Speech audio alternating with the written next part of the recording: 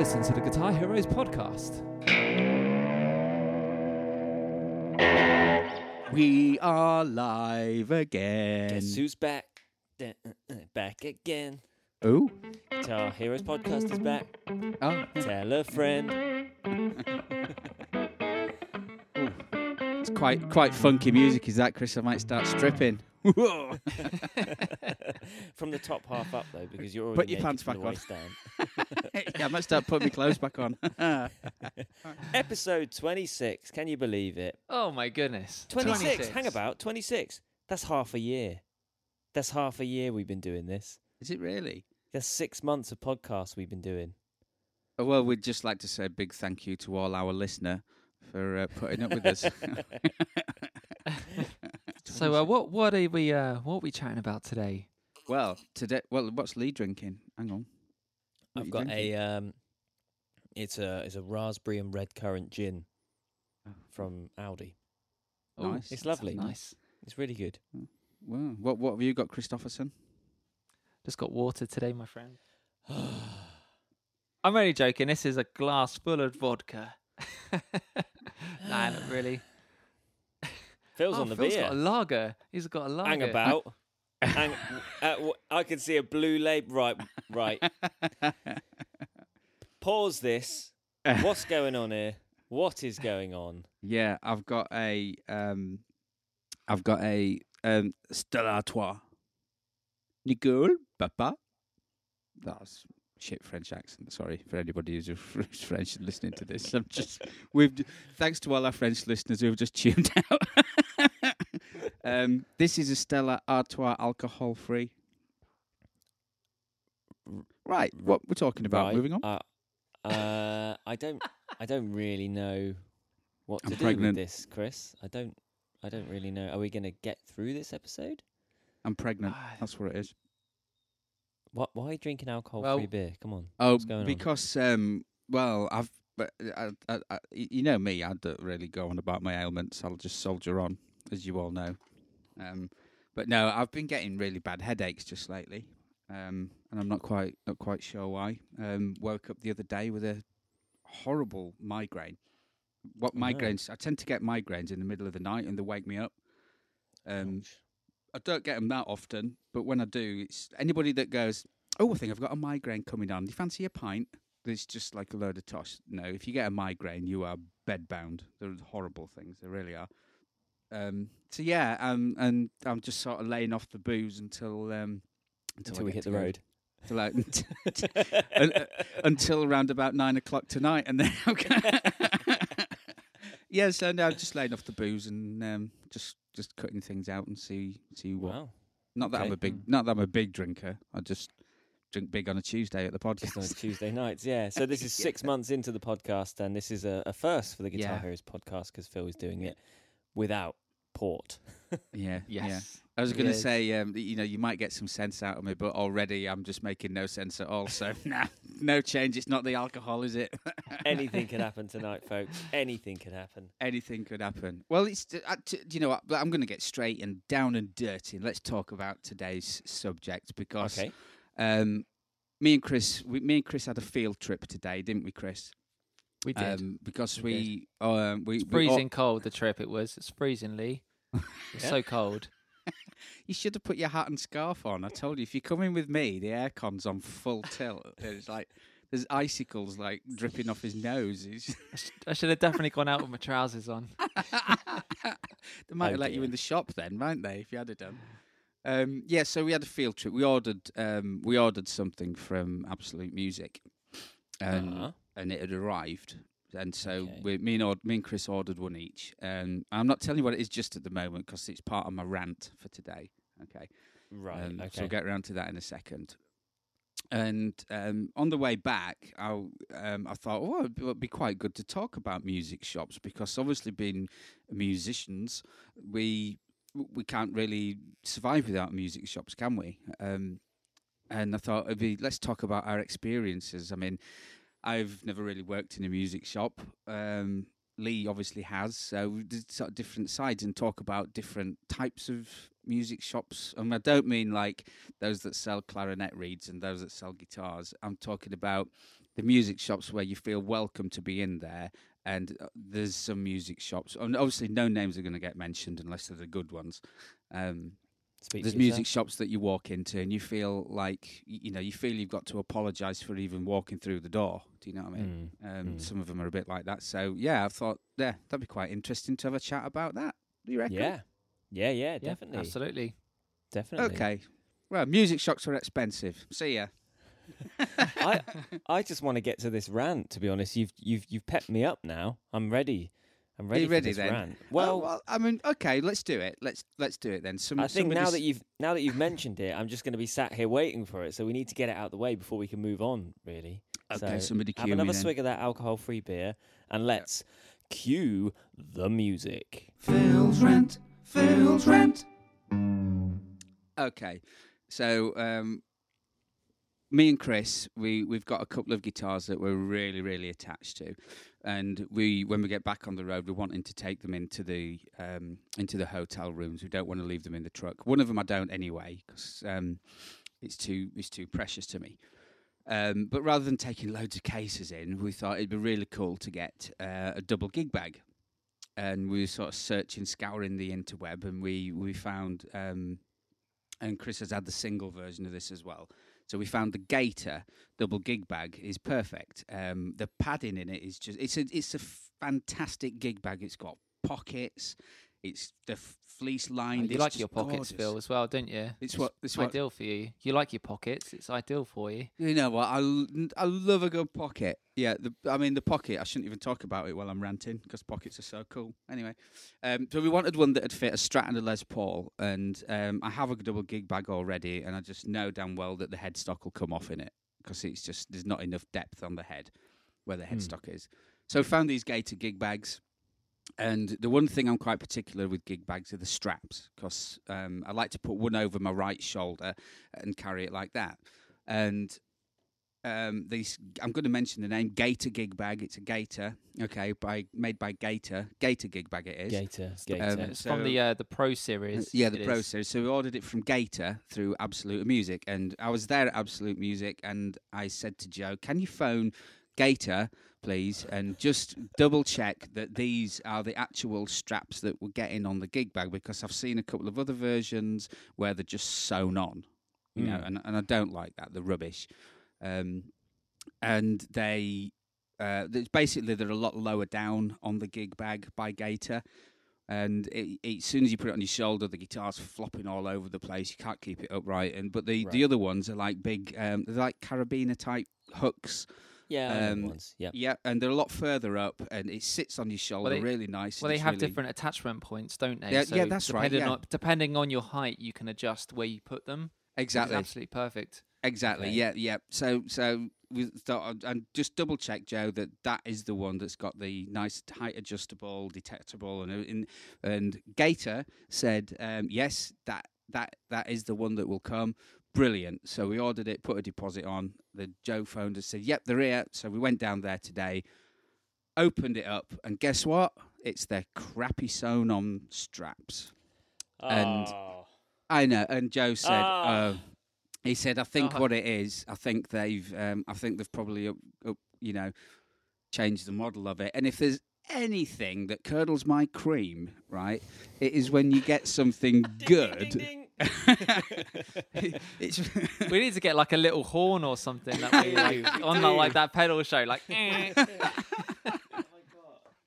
Have you got? Wait, let's do something. Lee's looking for his horn. Lee, get your horn out. Hang on. I know what I've got. What? Or a little kazoo or something. Oh, okay. That's the best I can do. Yeah, Okay. that we'll go with that. That's You want me right. to do it again? Okay. So if there's anything that curdles my cream, it's when companies like Gator upgrade something and make it shitter.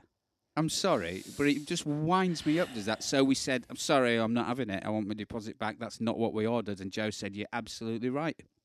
No, you're absolutely right. We rang up and said, "This is what we make sure it's that." Yeah. No, it wasn't. So yeah, we were quite disappointed today. We had a nice trip out, but Yeah, it was so bad. We had to go and get a Burger King on the way home. Chris bought me a Just Burger to- King, so I was Just to recover. Just to recover. Yeah. So, You didn't need to tell me that's that my bit. rant for today. But I will say that at Absolute Music, I suppose there's a lot of shops that have gone, well, you've put your deposit down now, tough. But that's what makes Absolute good, because the customer service I found has been superb.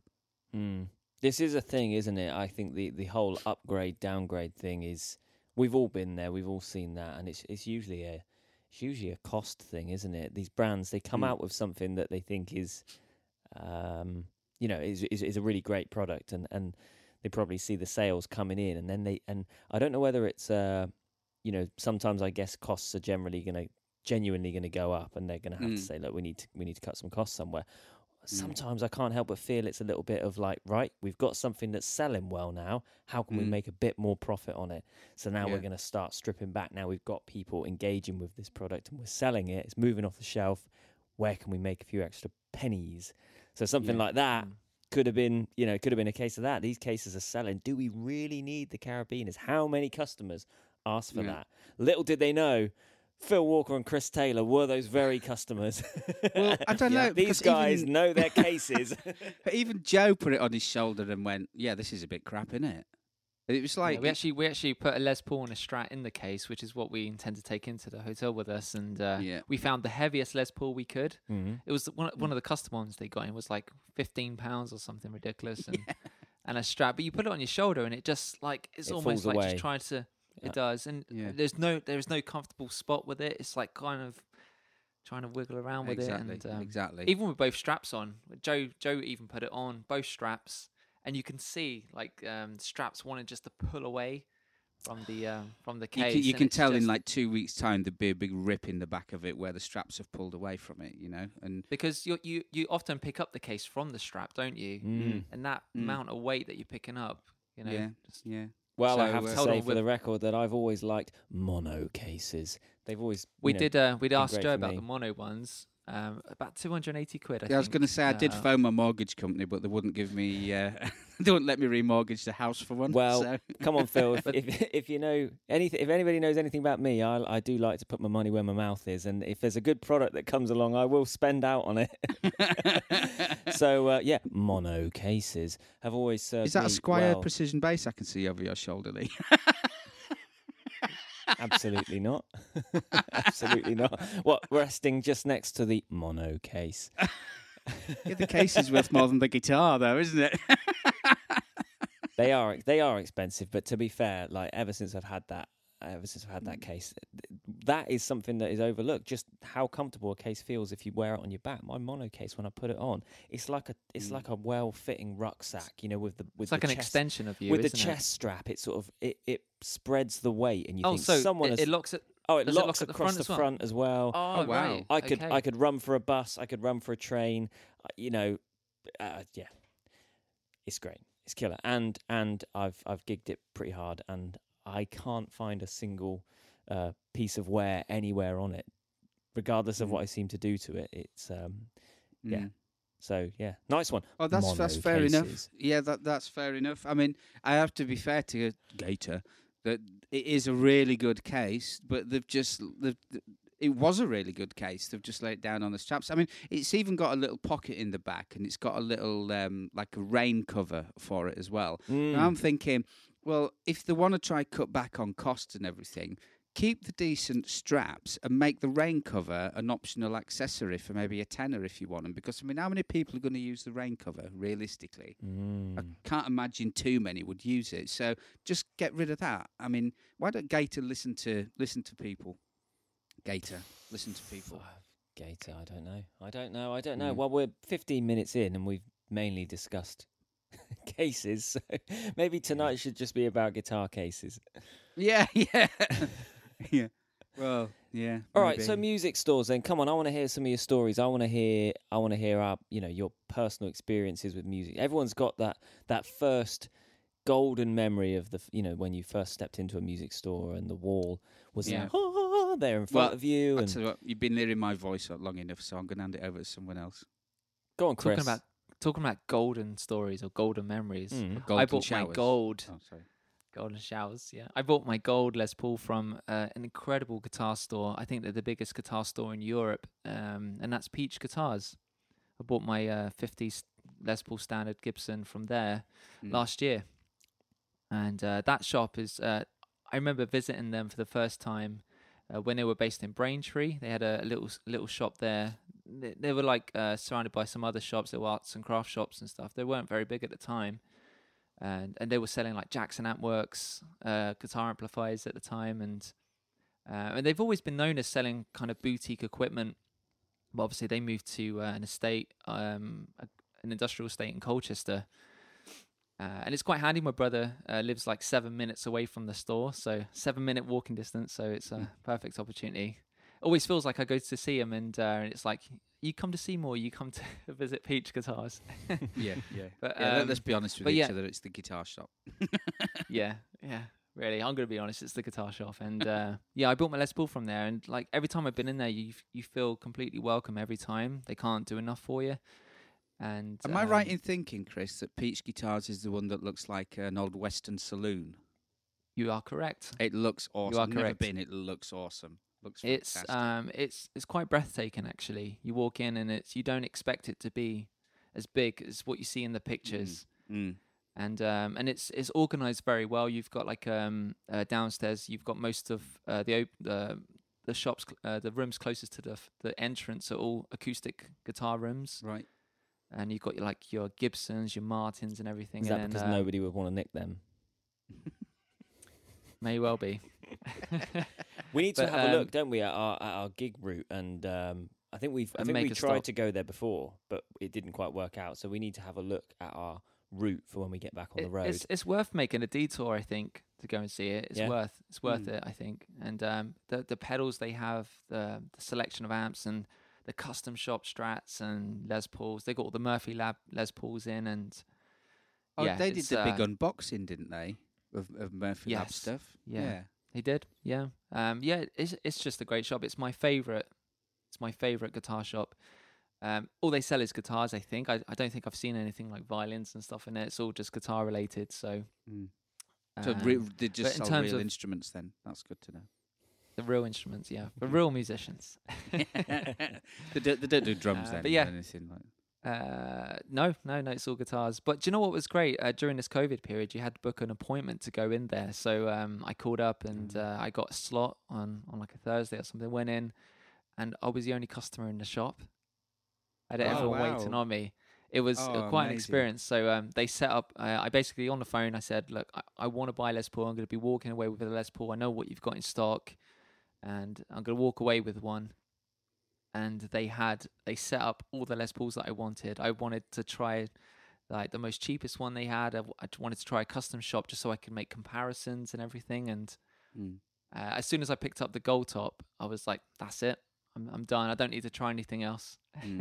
But the fact they went to all that effort, they set up a really nice amp for me. It was like a Friedman Dirty Shirley, I think is the amp or something, or something like that. It was amazing. I didn't even have any drive pedals, just that amp and the Les Paul. Crank it as loud as you wanted, and it was just a great experience. And the fact that they put all that effort in. You need to go. You really need to go. If we'll take Al. We'll leave him a squeaky toy to play with in the van while we go in there. We'll leave the window wound down slightly. Do you know, I think even Al would appreciate being in there. Drummers die in hot cars. Yeah, I don't want my window breaking for him. We better wind it down. No. Yeah. Excuse me, you've got an Alan in the van. Yeah. Is that your drummer in the van? We need to go, and we need to we need to just have a look. It's always nice to just have a look at other towns as well, and just see what's in town, because there's lots of little surprise stores. There's the big ones that we know of, but there's nice to come across some of these little stores, and like the record shops. That's such a cool thing about being on the road, and something I'm really looking forward to, just getting back to seeing these places that you would never really go to, like, you know. No, exactly. They're too far for a day trip, and there's maybe not enough there for us to go on a holiday. But when you're passing through for work, it's amazing just to, wander around and come across these record shops and music shops. And that's where you find the good stuff. For me, some of the best experiences I've ever had in music shops have just been those kind of like chance happenings where you just walk in and it's like, oh wow, they've got one of these, or they've, it's very dangerously, because I remember like I used to go to like as many music shops as I could when doing all the weddings and stuff. You're like up and down the country, and you always got a lot of time to play with during the day, because you're never normally due to arrive at the venue around until like 5 o'clock. Yeah. And I remember walking into PMT, I think it was like near Leicester, I think, one of those. And they had that a guitar which I sold to Phil about a year later as a Yamaha SA. Oh, what is it, Phil? An SA 1000? SA 1000. Yeah, so the which is basically a in cherry red. Yeah. My dad's got that. But that now. I was oh, is he? Yeah, my dad's got it now. Yeah, because when I was looking around for a Gibson 335, I was going to sell it, and I know my dad wanted a 335, and I said, "Would you be interested in this one, Dad?" And he went, "Yeah, definitely, yeah." Yeah, my dad took it, and I'm glad because it's a nice guitar and it's got a nice. It's a lovely guitar. I think it was kind of partially impulsive as well. They had obviously PMT are known for all their new stock and everything, but they don't. Hang have on, Chris. Sorry, I just need to explain something there. Sorry, Lee. Impulsive means when you see something that you really want to buy and you just buy it on the spot. Okay, that's. Do you know what? I need to tell you this, whether this makes the edit or not. But I need to tell you this, right? So yesterday, today is Tuesday, the 18th of May. Yesterday was Monday, the 17th of May, which for those of you in the UK will know was the next big step in the relaxation of COVID restrictions. And we've not been anywhere really. We've not been out to shops or had a day out or anything like that. And it just so happened that yesterday we both had a day free. So we kind of planned that yesterday was going to be a little bit of a day out. There's a few things that have been building up that we needed to just go and buy, but we were saving them up to a day where we can just go and hit it all in one day and go to these shops. And we thought, hey, it's the 17th, so we'll be able to go and have a bit of food inside somewhere. So I went and had a Weatherspoons breakfast, which was maybe not the best thing to go for, but it was what was there, and I went for it. And it was actually really quiet. We actually ate outside in the sun, and there was no one around. And we went in a few places, had like some other food. But anyway, the point of my story was one of the things that I've been needing to get is a new mattress, and I was waiting to go somewhere where I could just have a feel, try a few things. So we rock up at this large mattress retailer yesterday, and I say to Sophie in the car, I say, right, before we go in, let's not get roped into any of this salesman spiel. We know what we're there for. We're there to have a look, test out a few things, probably go and buy it online cheaper. You know the deal. So we walk straight in, and I'm like, just follow my lead. The guy goes, hi there, guys. Do you need any help? And I'm like, yeah, actually, I'd really like to check out some mattresses, please. I kid you not. Within 30 seconds, he had us strapped into one of those mattress tester things where it was analysing our bodies. Honestly, within a minute of walking through the door, we're both led on this mattress that's like massaging down our back with a 3D image of us appearing on a screen above our heads. And it's going, we recommend a medium support mattress. And you're like, how much? And from there, it just built and built and built to the point where I was like, abort, we need to get out. I'm about to drop 1,500 quid on a mattress. We need to run. I was like, oh, do you know what?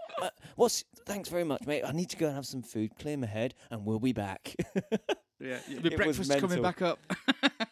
So I know what impulsive is, and it strikes at the weirdest of times. For me, I don't seem to have, I think because of my time working in music retail, some of those impulses that most musicians feel have been a little bit numbed for me. I'm sorry to say, I'm kind of sad to say that, because I in a way I wish I could go back to the day where I was so excited about music gear and music shops. But evidently now it's mattresses that do it for me. So yeah, I had to get out of there pretty quick. Did you buy a mattress yesterday? Well, do you know what? I'm bloody glad we didn't, because we found a few that we liked. And to be fair, the bloke was really nice in there, and I was genuinely hungry, so we went for our third lunch.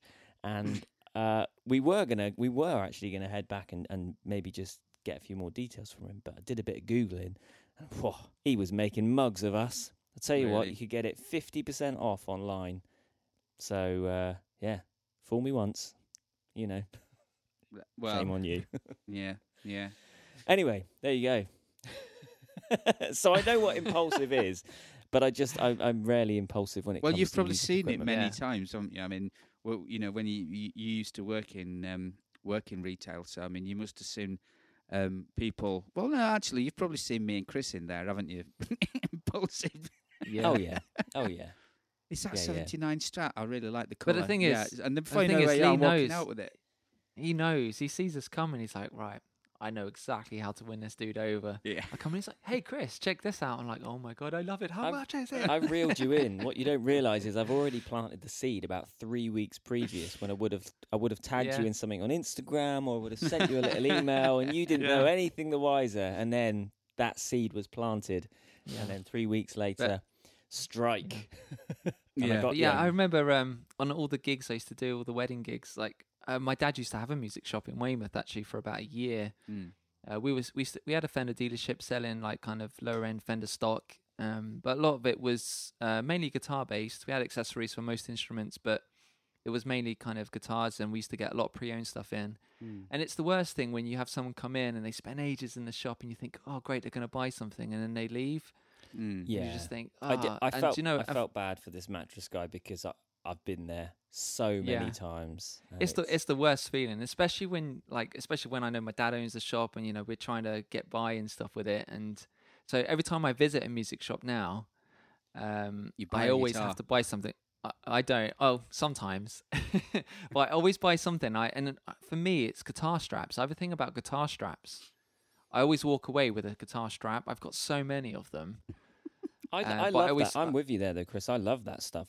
I like to buy something. If I go to a music shop, I do like to buy something, even if I just pick up a few sets of strings. Even if I don't need them, I will need them eventually. And I love all the accessories and all the little bits. Like, I go straight for I want to see what picks you've got, what slides you've got, what straps, all that kind of cool stuff that you can just pick up and be a bit of an impulse purchase. Yeah. Yeah, but it is dangerous though as a musician going around these shops, especially when you've got the money coming in from the gigs. It's been a good season so far, and you've got, you know, a few £100 left over or something, and you're like, oh yeah, I can afford that, and then suddenly it's like, oh, I'll stick £300 down, and I'll pay the rest off on finance. Or maybe as you're doing the gig in the evening, like you said, Chris, you're actually spending the money that you haven't yet earned. So you're going, right, I'm going to get paid X amount tonight. I'm going to spend that now. But also, it's like I remember going into Coded Music, which I think is Stevenage, yes, in Hertfordshire, and they had this secondhand Japanese Telecaster in there. It was like a 60s reissue with in cream with the binding and everything. I was like, oh my god, it's lovely, I love it. And I had never owned a Telecaster before. And it was a really good price. It was like a B stock model, and I was like, oh man, we've got a good run of gigs this week. I can use it tonight and for the rest of the week.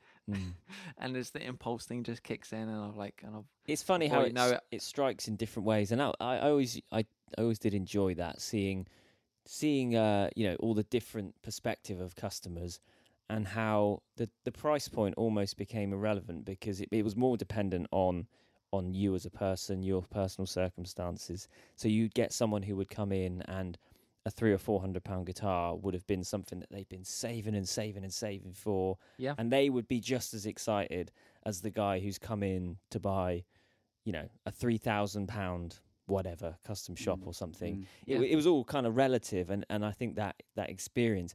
But I did see a lot of those, I guess, habitual spenders where you kind of got the impression they got more enjoyment, and there's nothing wrong with that. It's fair enough. If you got the money to do it and you enjoy the spending, then that's absolutely fine. It's great. The industry kind of runs on that basis, I think. But these people that would almost crave the buzz of spending probably more than the buzz of playing. Yeah, and like I say, that's fine. That's fine. Particularly, I had some older customers. They're not professional players. They've got another walk of life that they're successful in, and their outlet at the weekend is going to the guitar store. And that was really cool to see that, and see it quite often. And you'd know these characters that would be back every 6 weeks or every 3 months. They each have their own kind of time scale before they get bored with the last thing, maybe part exchange it, maybe move it on to someone they know. and they'd be looking for that next fix, that next buzz, and that was it was always cool. Actually, the pros, the guys that you knew were kind of working musicians, were always the more infrequent spenders, because they would know exactly what they want. They're coming in to buy a tool for a job, and then to go and use it, and you probably wouldn't see them again for quite a long time. Yeah, because for us, we need guitars, specific guitars for certain gigs and things. But also, I just love guitars. I just love having gear, and you go through moments of like just getting rid of everything, and then it's like starting again, and which is quite exciting. Building new pedal boards and stuff like that. Yeah, but that's a bit of my problem. I never seem to get rid of the guitars. They just keep collecting. But you know, one thing I've learned is to hold on to your guitars just a little longer, because sometimes you get rid of things and you do regret it. Yeah. And then you see your 1979 Strat just hanging on the wall there, and you like having doubts, and there he heartbreaking goes. He's to just completely kicked me in the goulash there, hasn't he? Yeah. You haven't got rid of it yet, have you, Phil? It's on the wall. It's in hanging on the wall music. in Absolute. Oh, okay. Yeah. Okay then. It's there you it's go. on the wall. Give it a little plug. And it did look nice there as well. It looked really. In fact, I tell you what, you talk about impulse buying, Chris. I've got to dob you out on this one, because he looked at me. He go, "Oh, look at that guitar! I wish I could afford to buy it." I look at that, and then he just straight away turned to like a Fiesta Red Road one and went, "Oh, I want that one."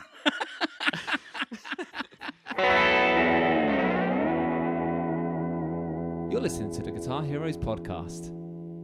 I remember a music shop up north. Sadly, it's gone now. And that's maybe something else that we could touch on, that music shops, are they a dying breed? But there used to be a shop and we were talking about this, Chris, weren't we, earlier today? Yeah. It was called Electro Music in Doncaster. And they had loads of new stuff. It was an independent store, it weren't part of a chain or anything. And they used to have a phenomenal second-hand section. You could everything from like Squier Strats and Tellys up to sort of high-end Gibson PRS stuff. All used and all. It was just like an Aladdin's cave. It was absolutely just crammed with guitars, and sadly that store's no longer with us. And the staff were really cool in there as well. In fact, it was they used to have a doorman as well. He looked like a biker, and it was this big biker. And I'll have a look at your bags, lad. Let me have a look at your bags. What you got in your bags? Like real sort of big bloke that just used to stoop over you and look in all your. You again, Walker, is it? Yeah. Let me look in your handbag, Walker. What have you been taking? Yeah. I think the used section is always like one of the most exciting bits about a guitar store. I think it's such a shame these days that I think it is becoming more of a rarity to find those used guitars. We certainly used to stock a lot of used instruments, and it just over the years it's got harder and harder. I think because selling the instruments yourself has got so easy now. Everybody's armed with so much knowledge. Everybody's an expert on guitars because you've got the internet at your fingertips and eBay, Facebook. I mean, we're on Marketplace every week, aren't we? We're either buying something or selling something. You've got the camera on your phone. You can literally list an item within seconds. And a lot of these places, Gumtree, Facebook, they don't charge you for the sale. So it's a shame. I understand why it's happening, but it is a shame that the used section, I think, is becoming a dying breed, really. But that was always, for me, that was the most exciting part of the business when I was working there, and the most exciting part of any kind of browsing experience. When you go in a guitar store, you kind of get used to the mass market brands that you're going to see. You're going to see these Fenders, you're going to see these Gibsons, you're going to blah, blah, blah. But what has this guitar store got in its used section? What pedals have you got? What old bits Aladdin's of gear cave. have you got? Yeah, just, with a handwritten price tag on, right, you can have that for 50 quid. We got this guitar. That's such a cool experience because you really feel like, it's a bit like a car boot, isn't it? It's that same kind of buzz of like, look what I found. Yeah, and I think that's going away a bit, isn't it? Yeah, definitely. Although I've got to be honest, I feel safer putting my guitar, because it's going for quite a fair bit of money. It's north of $2,000, obviously. And I feel safer it being in Absolute Music. If it gets stolen, it's insured. and you don't get all the, the tire kickers, do you? Yeah, well, I know. Well, the shop probably will, but I won't. Selling it in there, as a commission sale, and I've had, you get people on Facebook. Oh, will you swap it for an inflatable swimming pool and rubbish like that? You just think I don't have any of that to worry about. I would rather let the shop do it. They're going to deal with the postage, and if there is any, I guess it's nice to, and it's also nice to give local business the business. I think you've got to try do that, haven't you? Because eBay and the online thing probably has wiped a lot of them out, and every opportunity possible. I never buy strings online. Never buy strings online. I always go to Absolute for them. Because I use Elixir strings, and I've been done twice now. I got some from Amazon, and within like 2 gigs, they were rusted up to hell. So I was like, they're fake. And I did the same with some bass strings. I got some Elixir bass strings, and I got the long scale strings, and the G string didn't reach the end of my precision bass. I've actually had some fake elixirs. I think there's a bit of a thing with faking elixirs. It was only because I'd seen so many packs that I didn't even need to open them. I just looked at them and went, nope. Sent them back. Yeah. So But yeah, at least you're right. buying You're from right. a store, a music shop, you always know that it's going to be right, and if not, you take it back and go, look, this isn't Elixir. This is this is made by Carlsberg. It's ridiculous. Yeah, I'm totally with you though, Phil. I think it's so important to support your local music shop. I think, and especially now with it's definitely difficult for businesses at the moment, especially getting going again. And I try my best to buy everything from them. You just hope they have everything in stock at the time. And but like I said earlier, I always try and buy something from any music shop I visit. And it's generally going to the accessory department because it's the cheapest part of the shop. But just to buy something, so you're supporting in some way. I can tell you that the margins in the music retail industry are shockingly low. I mean, I've been out of the game for a couple of years, but they were shockingly low, and the internet has changed things massively, and the big boys that are willing to or able to sell gear at, we're talking like 5% or less as a running margin is crazy, when a lot of other industries, they run at 10 times plus that. There's so little in the way of crumbs left on the table for the music retailer. I don't know how a lot of them do it, to be honest. It's such a tough game, and it got to the point with me where price matching was such an issue that it's such a big part of everyone's life now that we've all got the internet in our pockets, and you would spend 2 or 3 hours with someone really, really going over a high-end purchase, giving them the time of day, and giving them the best service that you can, and then they would stand at the checkout and get their phone out and go, right, can you match that? And they found some crazy deal from some tiny little shop in Eastern Europe, and they're kind of going, or Toman. Well, I'm going to buy it. Or Toman. I'm going to buy it from them. If you don't, and it's do you know what? I can't. It's funny because I think Brexit is going to help small music shops. I was speaking to a friend of mine who's an EV rep last week, and one of his biggest, well,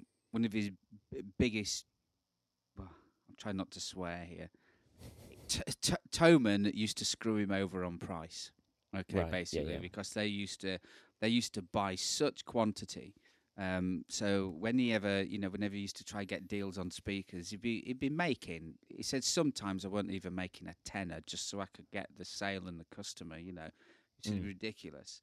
And with the old Brexit thing, you've now got to pay for the import taxes on a lot of on the stuff from Toman, and it can be quite expensive. And he said, I'm getting a lot more interest now, on gear, because people have looked into it and have gone, no, we don't want to pay all that. It ends up at customs, and then, oh, thank you very much. So we need another £250 to release this to you, that type of thing. Really is the case at the moment. Yeah. So that probably will help. The maybe the independent stores, the smaller ones that maybe were struggling by somebody holding a phone going, but I can get this for 20p cheaper. You know what I mean? It's true for everything. I mean, every day, I guess it's a struggle, isn't it, to avoid the black mirror in your pocket, and how easy it is now to. I mean, I sometimes order things on Amazon and I don't even realize I've done it. It's so easy. It's like, that was that then. But I feel guilty every time I do it, and not just talking music stuff. I always think, is there someone else I could have given that money to other than Jeff bloody Bezos or whatever, you know?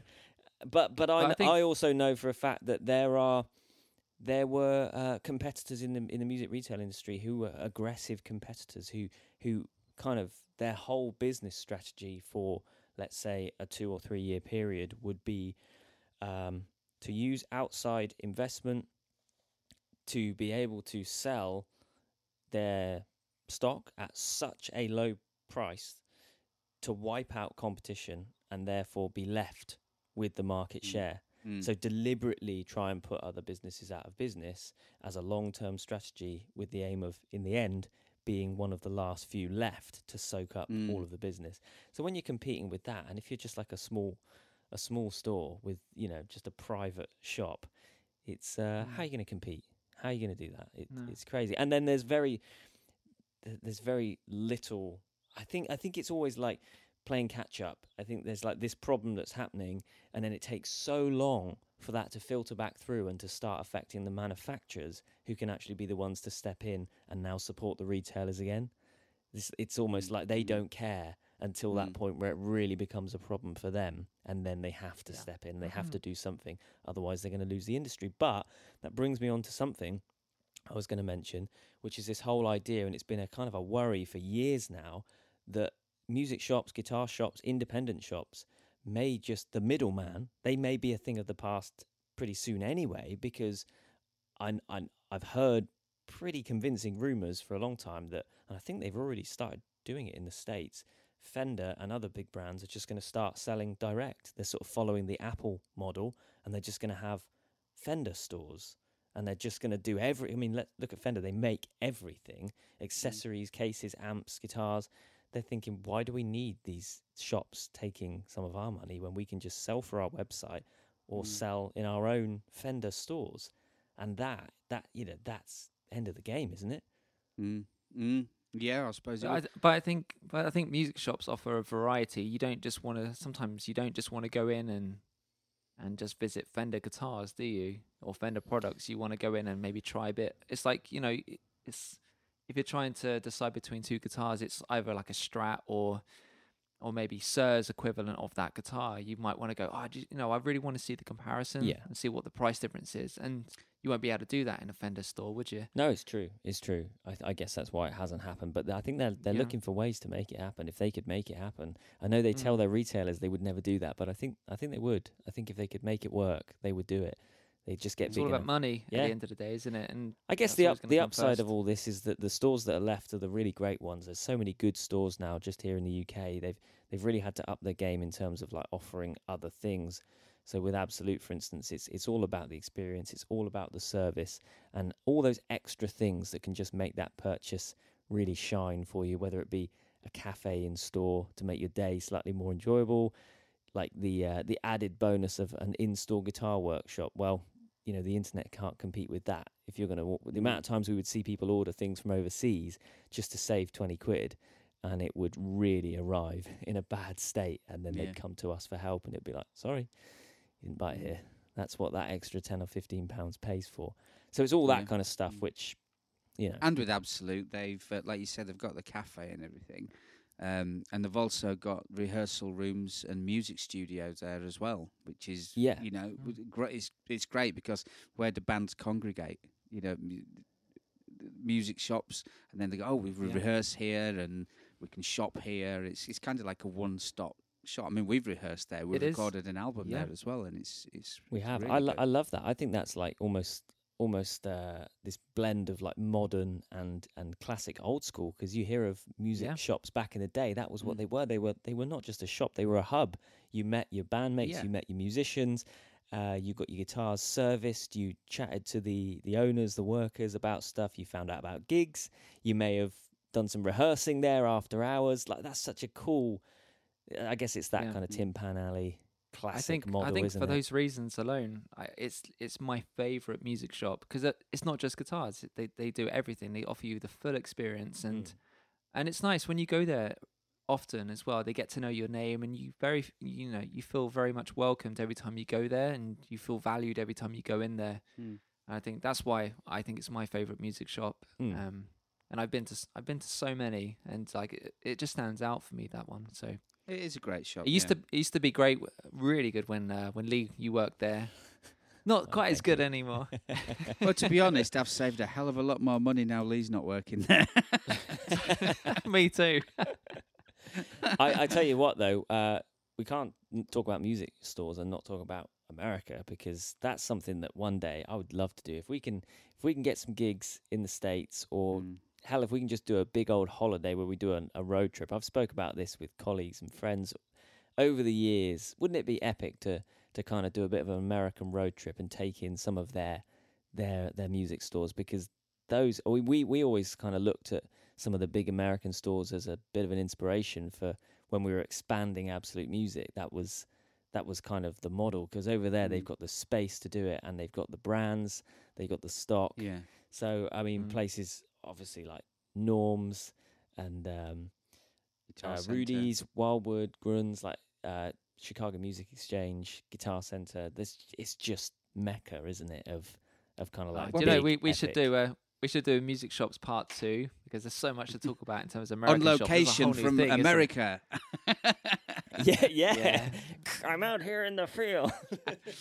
Yeah, in fact, it's like it's funny you mentioned Chicago Music Exchange, because me and Chris are quite big fans of the Mustang bass, and they've actually got their own brand, Fender, the Fender Mustangs, but they do special editions just for Chicago Music Exchange, and I'm desperate to get a one of the metallic.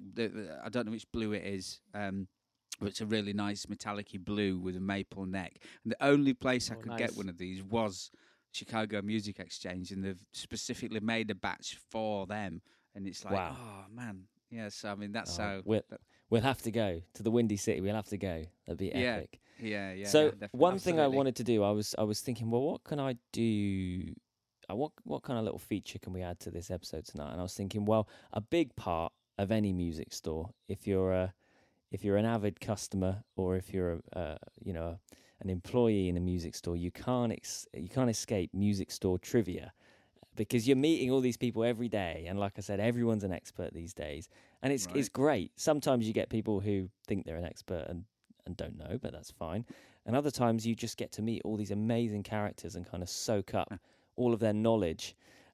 So I went online and I started looking at guitar trivia, and I came across Reverb's what was it called? Right, Crazy Hard Guitar Trivia. And I thought I would just throw these questions at you guys and see. Is this like a quiz show, is it? Is it yeah, like first, a little bit. First to raise your hand up, then, is it gets the... Okay, yeah, let's do it like that. Let's do it like that. There's a few questions here. We need another jingle, don't we? Oh, no. Quiz. Reverb.com's Crazy Hard Guitar Trivia. Right. Number 1. Which of these is not a Rickenbacker finish? So 4 options here. Okay. Not. So not a Rickenbacker finish. Burgundy glow, maple glow, sunrise glow, or autumn glow. I'm gonna go with the autumn. You didn't put your hand up. You didn't put your hand up. Phil, what were you going to go with? The first one. Burgundy glow. Yeah. Our survey says... Oh. You're both wrong. It's sunrise glow. Oh, really? Okay. Number 2. Who is... These are going to be quick fire, all right? Who is credited with developing the original PAF humbucker for Gibson in the 1950s? Is it Seth Lover, Les Paul, Roger Ross Mezzle, or Ted McCarty? McCarty. I'm going to go with Seth because I like his name. Chris, you are indeed correct. It is Seth Lover. Yeah, I knew that anyway. Number 3. Martin guitars like the D28 switched from Brazilian to Indian rosewood for their bodies, but in which year did this happen? Was it 1946, 1969, 1974, or 1961? This is a complete guess. I'm going to go 61. I was going to say 61. You're both wrong. It's 1969. Okay. Number 4. Prior to the foundation of Kramer Guitars, Gary Kramer worked for which other guitar brand? Was it Travis Bean, Jackson, Charvel, or Fender? Charvel. Chris? Jackson. You're both wrong. It was Travis Bean. I thought that was a made-up name. I thought I'd... Okay. God, we're doing well, Phil. You're doing well. Is anyone keeping score here? I think, Chris, you got one, didn't you? You got Seth I don't one. think I've got any yet, have I? So Chris well, is definitely in the lead. This is Reverb.com's crazy hard guitar trivia. Right, who founded Moss-Right? Have you ever seen a Moss-Right, by the way? Moss-Right, They're these really weird kind of offset guitars with P90s, and they look like psychedelic, like the guitar's slightly melted. So who founded the Ramones Moss-Right? play them? Yeah. There's been a few players over the years that have kind of been associated with them. I think you're right. So was it Scott Mosser, Mike Mossman, I can't even read, Moses Malone, or Semi Mosley? It's got to be Moses Malone. I was going to say Moses Malone. Yeah. Our survey says it was Semi Mosley. That's an example of the kind of stuff you'd hear. You'd have a Moss-Right on the wall, or you'd have something similar, and some old bloke would be like, "Oh yeah, fantastic guitars they were, designed in 1963 by Semi Mosley," and you'd sort of ask yourself, "Do I need to remember that?" No, I'll let that one go. And now wish we had. Right, which of these is not an Ovation solid body electric guitar model? Which is not an Ovation? Is it the Breadwinner, the Preacher, the Legend, or the Deacon? Which is not an Ovation solid body. Ovation's made some weird solid bodies, by the way. There's one that looks like Gimli's axe. Yeah. Anybody? Can you give us the choices again, Lee? Is it not the Breadwinner, the Preacher, the Legend, or the Deacon? I'm going to be Deacon. Breadwinner. It's actually the Legend. The only one that sounds like it could be for me. God. The Ovation Legend sounds like a guitar, but the Ovation Breadwinner, I'm not sure about that, but there you go. Right, the Gibson... Oh, come on, you should get this one. The Gibson ES330 uses which type of pickup? Is it the PAF humbucker, the P90, the P40, or the P100? P90. Chris? I think Phil's right with that, actually. Our survey says you are correct. Yeah. You are correct. I've got one right. Excellent. You have. In addition to the word Gibson, a J45 from 1943 would also include what on the headstock? Was it? Oh, Phil, you know it already, do you? I know this one. Go on then. Go on. Give us your answer. The. Yeah. Just what, as in the J45? The Gibson. Oh, okay. Not one of the options I have here, but... okay. Nice.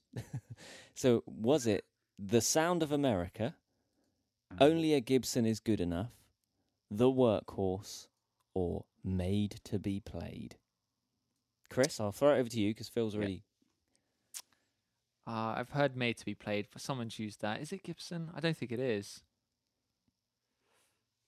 I think I do know The Sound of America. I'm going to go with that one. That sounds nice. I like that. It's got a nice ring to it. It was, in fact... Only a Gibson is good enough. Yeah, ding, ding, ding. Only a Gibson is good enough. Yeah, I got confused on that. I was jumping the gun, wasn't I? Because the older Gibsons did used to say the Gibson. Right, the first batch of Alembic modified basses with active electronics were built out of what? Were they built out of Rickenbacker 4001s, Guild Starfires, Fender Jazzes, or Gibson EB2s? So Alembic started modding someone else's basses and putting active electronics in it. What did they use? Starfire is a guitar, isn't it? I'm not sure if it's a bass. I don't know if they did a bass run at that. Well, Lambic did guitars, didn't they? Not just basses. I think they've done. Any guesses? I'm gonna go with Gibson. I'm gonna go with a Guild. Sorry, I don't know. I'm just Chris, you've got another point there, baby. It was the Guild fire Starfire, tonight. but he is. Well, he's got 3. Just like that little man behind you on the light. Don't say that. Don't say that. Right. In 2012, Taylor Guitars purchased a mill to control the harvesting and sales of which type of wood? Was it ebony, sapele, Brazilian rosewood, or mahogany? In what year? 2012. What did they start to control the harvesting of? I'm gonna go with, purely because of the fuss that's been created over it, the rosewood. Chris? It would make sense because there's been a bit of fuss about rosewood, but let's go with a different answer. I've got to give Phil a chance to catch up because I think that is right. Oh, I'm going to go sapele. Oh. It was ebony. I think the Brazilian rosewood thing had already happened by then, and ebony's kind of high up there on the list, so they were taking steps to secure ebony. So the Steve Vai signature Ibanez gem, this is easy, includes which unique feature? Go on. Monkey grip. I won't even give you the options. Monkey grip. Correct. The bodies of Dan Armstrong guitars and basses produced with Ampeg in the late 60s and early 70s were made out of what material? Was it? Now, this has been spelled aluminum, but we'll say it correctly. Aluminium, ceramic, glass, or lucite? I think it was lucite. Chris? I haven't got a clue. I'm going to go aluminium. Phil? Ding, ding, ding. You are indeed correct. Oh. Famously used, the best example I can give of that guitar is Dave Grohl in the 1x1 video. He's got the see-through guitar. Right, after a failed bid to buy Fender, which company purchased Gretsch in 1967? Was it CBS, Gibson, Baldwin, or Rickenbacker? So who bought Gretsch in 1967? I'm going to go with CBS. Chris? I'm going to go Baldwin. Sounds just like, doesn't seem like the right answer, but it could well be, because these are crazy hard answers. Chris? And questions. You've obviously been brushing up on your guitar shop trivia because it was, in fact, Baldwin. Are you guessing all this? I think I figured something out here, Phil. It's just think of something that you would never go for. It's going to be that one. Okay. Kebab. Okay, we're approaching the end now. I know this is absolutely riveting broadcasting, but we are approaching the end. So, which of these was not an acoustic model made by Epiphone in the 60s? The Caballero, the Frontier, the Coronado, or the Cortez? Not. Which was not an acoustic by Epiphone in the 60s? Coronado. I don't know. What are the choices again, Lee? Caballero, Frontier, Coronado, Cortez. I'm going to Cortez. Sounds electric. Phil, you're back in the game. It was Coronado. That was a Fender, wasn't it? It was. It was, yeah. You're right. Kind of a Gibson-y looking Fender, actually, wasn't it? Like a hollow body with... Actually, a bit Gretschy, I think. More Gretschy, like a hollow body with toasted top they came in weird colours as well. It was like a greeny... It's like the painted all run on it. It's a really weird colour. Okay, Anyway. 3 questions left. Which of these variations on the Fender Telecaster was first introduced? So which was the first variation? Was it the Telecaster Plus, the 52 reissue, the Thin Line, or the Telecaster Deluxe? One more time. Which was the first variation of the Fender Telecaster to be introduced? Was it the Telecaster Plus, the 52 reissue, the Thin Line, or the Tele Deluxe? I'm going to go with Thin Line. I was going to say Thin Line as well. Well, do you know Deluxe what? came out in the 70s, didn't it? You can both have a point because it was, in fact, the Thin Line. Yay! Congratulations. Have you got the correct order? Is it then Deluxe, then the reissue? No, and then it's the Plus. Is the latter maybe? I think it was the Thin Line, and then the Deluxe. Yeah, I think you're right. I think it was Thin Line, Deluxe. I think the Plus, and then the 52 reissue. But if it's I thought the Pluses came out. I thought the Pluses came out in the 90s, and the reissue started in the 80s, didn't they? I think. Yeah, that's right. I think so. Yeah. Because the Deluxe had the Strat headstock, didn't it? Mm.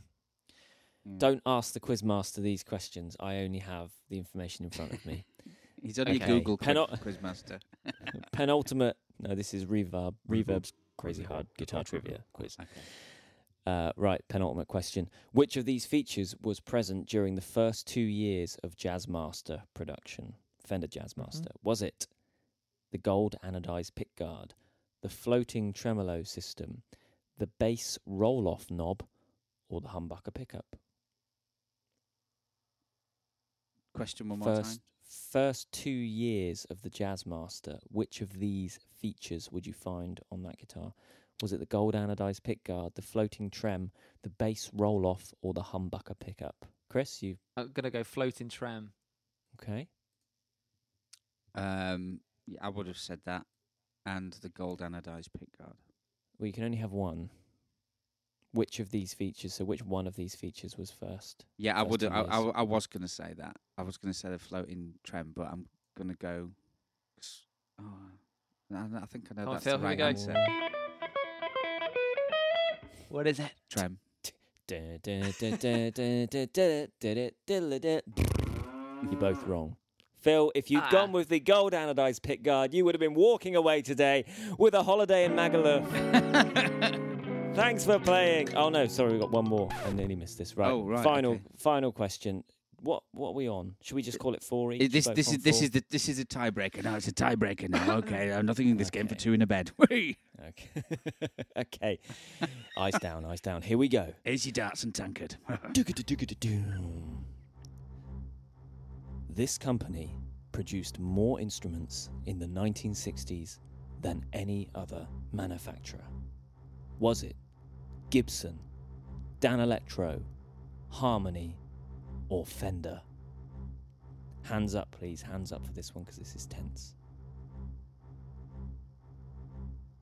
In fact, I'll wait till Phil's got his answer and then you can both give the answer at the same time. So there's no... Okay, right. Give me your answers in 3, 2, 1. Gibson. And, only because you say instruments. No. I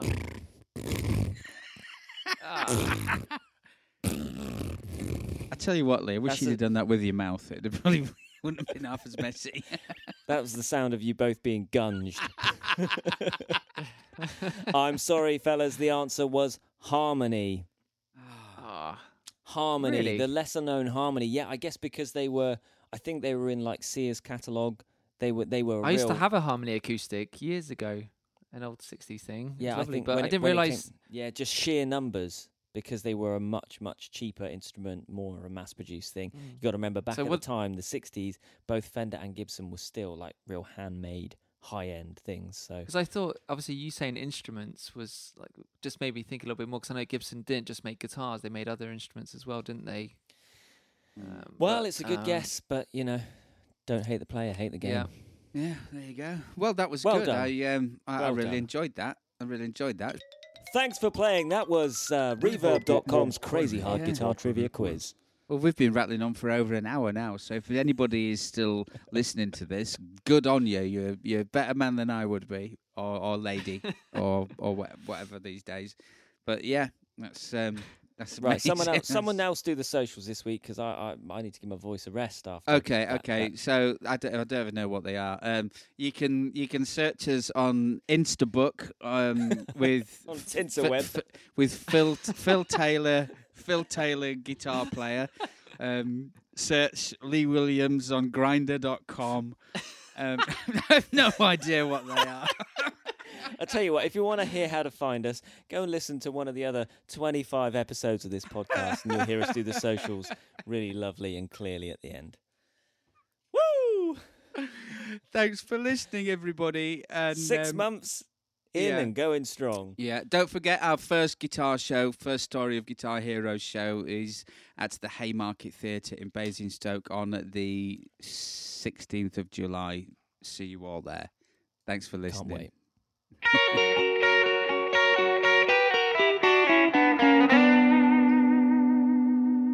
I set up a new patch today.